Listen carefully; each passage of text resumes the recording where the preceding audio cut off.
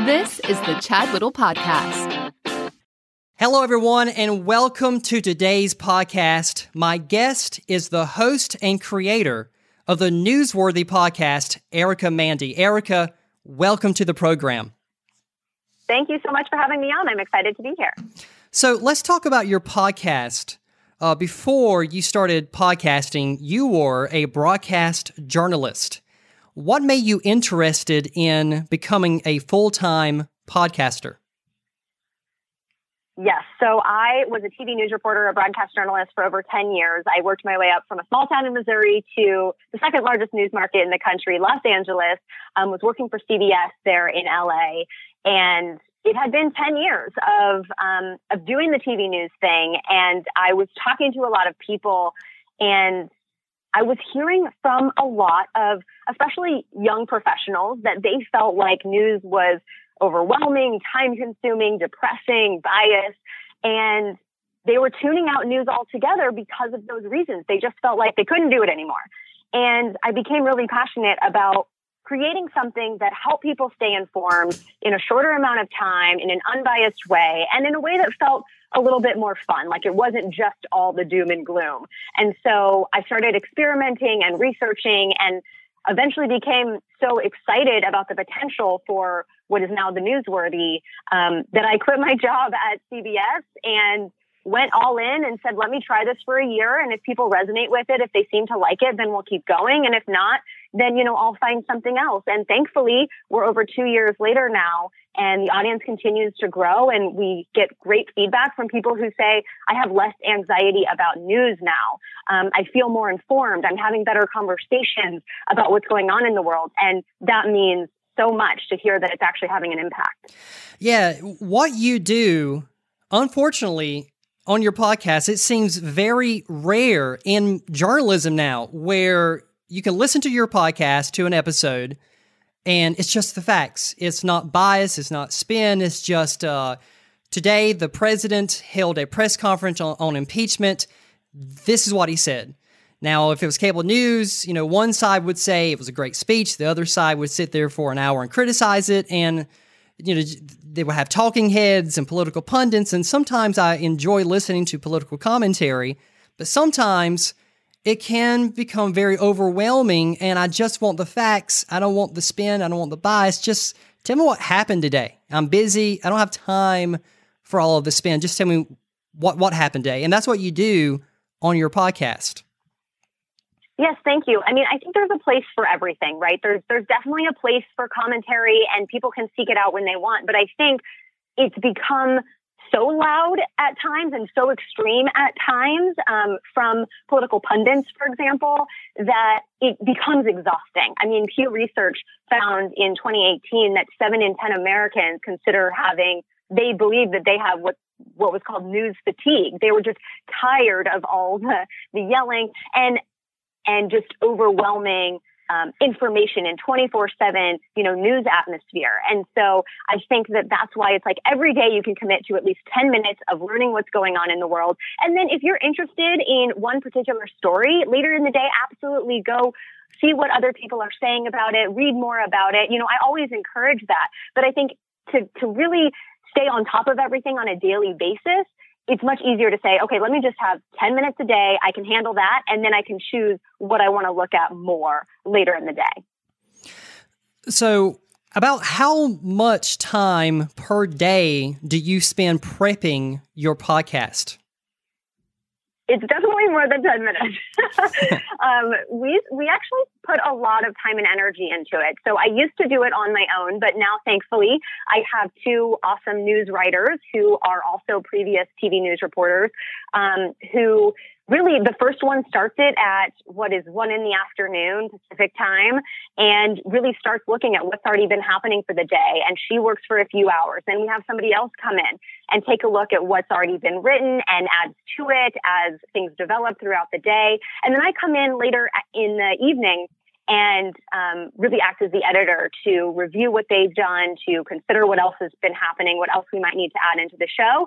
And at that point, basically when most people are sleeping, I'm then recording and sending it off to our editor who finishes it up and we publish it out at 4 a.m. Eastern time so that by the time people are waking up, they can learn what's happened in the last 24 hours. So what time at night do you record? Is it late, 10, 11 o'clock? Yeah, so I'm on the West Coast, so it's about 11 p.m. Pacific time. So it helps that I'm on the West Coast, that I can kind of get ahead of it in the evening and have it ready to go by the time that people are waking up on the East Coast. So in the early years, starting your podcast, what did you do to grow your show, to get the word out about your podcast? Did you use social media? Did you buy some advertisements? Did it grow organically? What was your growth strategy? Sure. So, I mean, I think the first thing that I had to think about was just being really public about it, not being afraid that if this doesn't work, I was going to be embarrassed, right? I mean, I think sometimes people launch a project and just put it out here and there, but they may not go all in and say, everybody check this out, because they want to get a feel for how it goes first. I was all in. I emailed everybody I knew, start with the people I knew. And then I started sending pitches to people that have influence in the podcast space. So, finding the right people at even Apple Podcasts and saying, I've started this new show. Here's my background. Here's why I think it's different from what you're offering on the platform already. And that actually worked pretty quickly, that I was featured on New and Noteworthy, and then also on the homepage of Apple Podcasts, the app. And that was really helpful right off the bat, because the great thing about being featured on a podcast app is that people are already searching for a new podcast to listen to when they go to that browse section, right? So they're already in that mindset. They already know how to listen to a podcast. And so it's great. It's a great way to be in front of them and say, check out this one and give it a try. And the nice thing is I saw once people were trying it, for the most part, they were sticking with the show, which was a signal to me that they liked what they heard and that I should keep going, right? I also did a lot of collaboration. So I went to industry conferences and I found other podcasters who were maybe a similar size as me as a way to start. And we did either cross promotions, or I even, there was another financial podcast, and I said, let me put together like a 2-minute financial news in my style for your show. And you put together a kind of financial tips, 1 or 2 minute segment that I can run on my show. And we did this kind of value added cross promotion as a way just to get in front of more people who are already listening to podcasts. Then I also thought about how can I get, public relations. I come from TV news. I'm already a journalist, so I have some of these ideas about what journalists are looking for. So, making connections with reporters and getting features here and there, that's great for visibility and credibility and reaching new audiences. So I think that was kind of my strategy right off the bat. I did some social media, but even today, I'm probably not doing as much social media as I could. I'm actually getting ready to launch more of a social media strategy now. But I think for my mindset, it was about getting in front of people who were already listening to podcasts so that I didn't have to explain how to listen to a podcast and then convince them to listen to my show. I just went to the people who were already looking for new podcasts. And I think that, at least starting out, was a great way. When you started at the beginning, the first year or two, when was that moment when it clicked with you that it maybe a download numbers or positive press, a story in the mainstream press or somewhere? When was that moment that you said to yourself, this can work, this is working? 6 months, a year in? When do you feel... It's a good question. Mm-hmm. Yeah, when did you feel that, hey, this could be a profitable business long term? It's tough because I think, right when I first started, I went through a little, what I call a honeymoon phase, where I got some features in, Apple and other places, and it was growing, and I felt really, really excited about it. And I was like, yeah. And then that kind of dips off. The excitement of the launch dips a little bit. And, you have moments of plateau, and you can really easily start to doubt if this is going to work. But I promised myself from the get-go that I was going to give it at least 1 year. And I knew going into it that I might not make money for the first year because I had to build an audience before I could have advertisements. And I knew that was the way that I was at least starting out making money. So I went into it with the right mindset of let me give this a year and not quit before that 1 year mark. And I had to decide that I was basically just going to keep going until that time.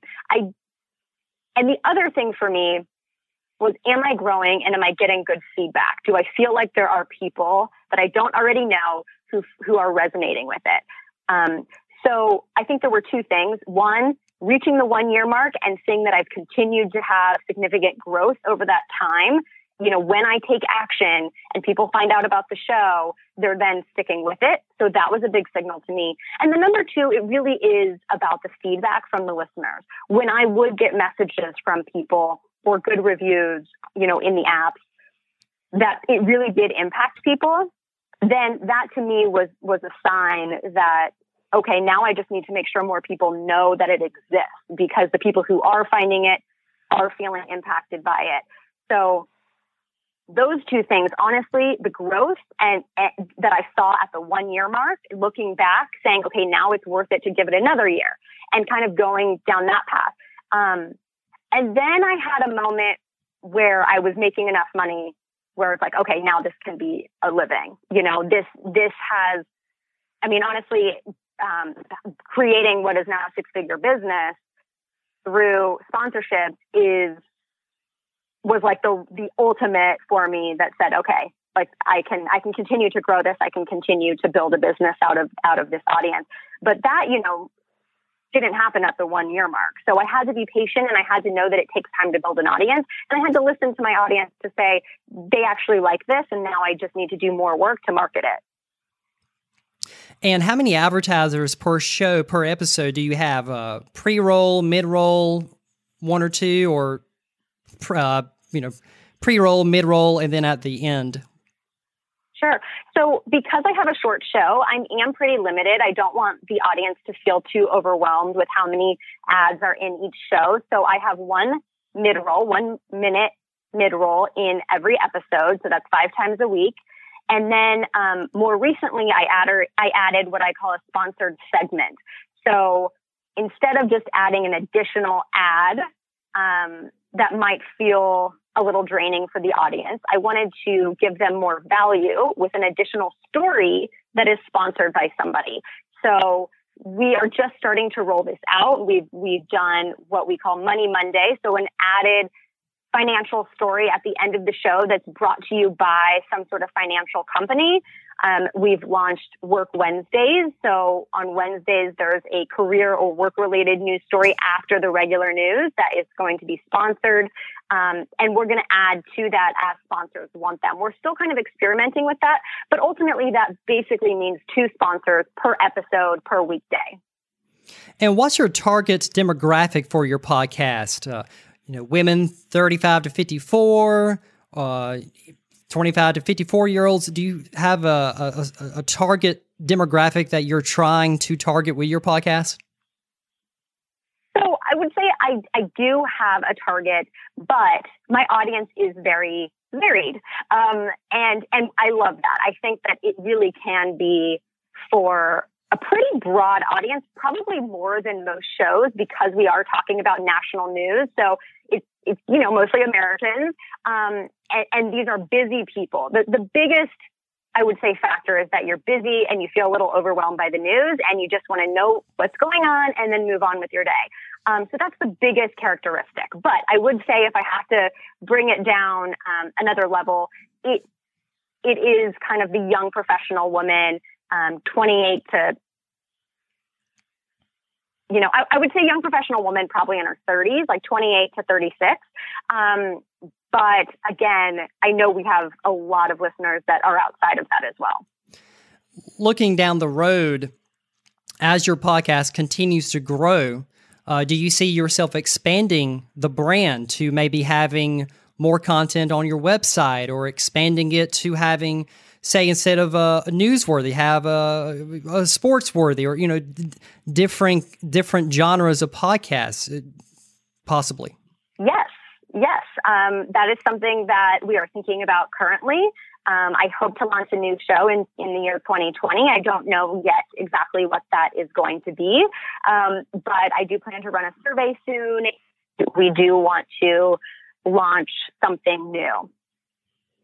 And you were talking earlier about feedback from the audience. Where are you getting the most feedback? Social media, emails, people contacting you via your website, iTunes or Apple Podcast app with reviews? Where are you getting a lot of that good feedback about your program? Yes, I would say it's social media, so Instagram and Twitter, as well as the reviews on Apple Podcasts. Those are the two main places. I do get some emails. When I launched, I have a membership program that I call the Newsworthy Insiders. And when that launched and people signed up for it, where they pay monthly, they get a coffee tumbler and just help support the show. I got emails when people signed up to say, why they signed up and why they enjoyed the show. And that was really amazing to connect on a personal level. But I think mostly it's social media and those reviews. And then occasionally getting to meet listeners in person, conference or something like that. And there's listeners there. They come up to me and we're able to have a face-to-face conversation, which is absolutely my favorite thing in the world. And finally, about social media, you got Facebook, Twitter, Instagram. Which social network, which social media has been the most successful? Are you finding the most success at using? Are you getting a lot of more listeners on Facebook or Twitter, for example? It's tough to say because, to be honest, that's probably one of the places that I know that I could be doing better. And I actually just hired someone to help me be more consistent with the content. I mean, doing a daily show takes so much that social media has been something that I haven't done as fully as I want to. So I will say I am on Twitter, Instagram, and Facebook, and I think all three pretty evenly. Remind people that I'm there. I'm able to share some news and some things that are going on behind the scenes. And most importantly, I'm connect kind of on the direct messages. That's my favorite part about it. But I would say they've all three been fairly equal, but I'm about to ramp it up, especially with Instagram. So I'm excited to see what that does and experiment with it to see if it does make more of a difference in bringing new listeners and engaging my current listeners. Erica, I really appreciate you coming on the program today.